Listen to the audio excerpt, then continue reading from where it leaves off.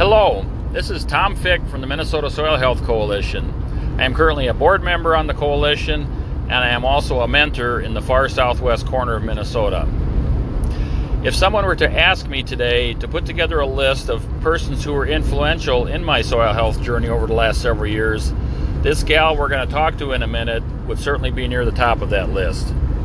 She helped me navigate through several facets of the EQUIP program back 2013, 2014, and in more recent years, she was instrumental in putting together what I would call the Rock County Cover Crop Soil Health Team, consisting of several producers who were using cover crops and soil health practices, some ag retailers and agronomists that had an interest in what we were doing and promoting it, and other persons in the county with the same interests. We have held several field days over the last several years. We have had winter workshops focusing on cover crop planning, how to build equipment for interseeding and grazing, different grazing techniques and things like that. And I also keep in mind, all of this was going on long before the Minnesota Soil Health Coalition even existed. So the Soil Health Coalition started with county grassroots type organizations such as this. So I'm here talking to Dawn Madison today, and I'm going to let her tell you in her own words a little bit about her background and her soil health journey to where she's at today. Right, thanks, Tom. I'm humbled.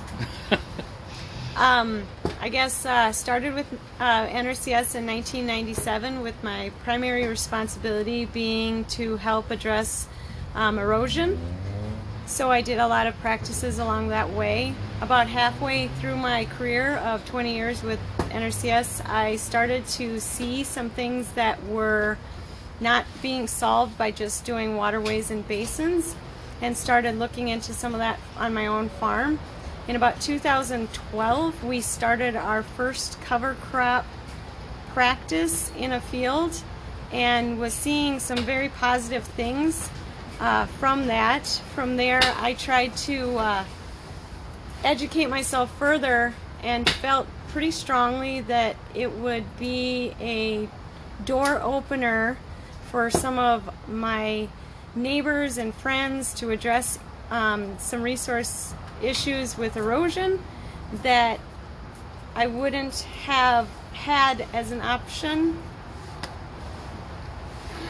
And this was just to let everybody know, this was on, she lives on a farm also in addition to these working at the NRCS, and she was doing these practices on her own farm, kind of being as you were a guinea pig for some of them, before she would feel comfortable recommending them to other people. And at her job at the time, she wanted to try them out herself.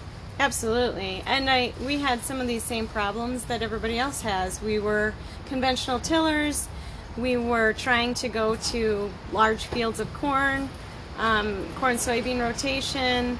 We were conventional chemicals. Roundup Ready, very strong, and we had erosion problems out there after our tillage, and so there was other ways than just fixing up waterways. And after a large storm event, we really started to look into that and to see some possibilities. So I was able to work between my job and my farm and kind of connect the dots a little bit, and then started working with my neighbors on soil health.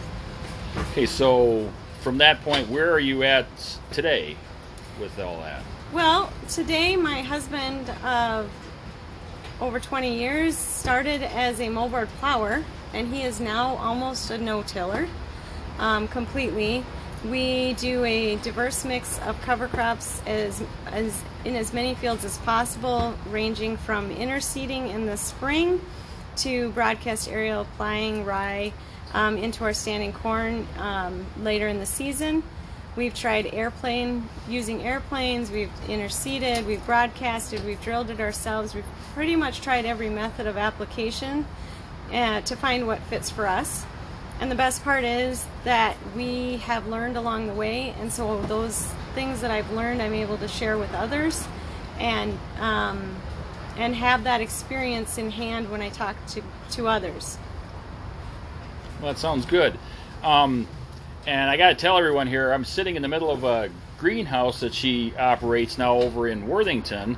And is a couple, 3 years now you've been doing this? Or? Yeah, this is my 3rd year on this. Okay. And is there any of this soil health practices, cover crop things that kind of spill over into this business of yours now? Absolutely. Soil health does not stop in a farmer's field. It can go into a garden. Last year we had a lot of heavy flooding and rains, and some of these folks weren't able to plant, and that's because of some of the practices that they've used in the past, and they don't know any different. So we talk about trying to use different amendments in the soil, try to incorporate some living roots, basically meet that person where they're at. Not everybody's ready to do a no-till garden, so you have to, just like not every farmer is willing to jump all in, sometimes you just have to help them to see a little different path. And so with gardeners, sometimes it's just encouraging them to move things around like a farmer would in their fields, crop rotation. We can talk about the same thing in a garden. A lot of my products that I use with gardeners, because it's a food product, we have the opportunity to look at organic grade pesticides. We look at earthworm castings to help improve the infiltration in certain gardens. Mycorrhizal fungi is something that I use in my soil that I start my plants with. So the horticultural world has actually kind of been knowledgeable about this for a while. So it's really fascinating, actually. Well, that sounds great. This is also something that the Minnesota Soil Health Coalition is trying to do, not just be there for the corn and soybean farmers in southern and central Minnesota, but we want to catch all facets of soil health across the state, whether it be forestry type situation in northern Minnesota, or somebody in the Twin Cities metro area that's wondering, how do I incorporate these practices into taking care of my lawn or my garden? So it covers a wide variety, and we're this is what the Soil Health Coalition is all about, and we just like to visit with people who have tried these things and are willing to pass this information along. And I'd like to thank Dawn for taking a few minutes out of her very busy schedule this time of the year to talk with us a few minutes. Thank you, Dawn. Thanks, Tom.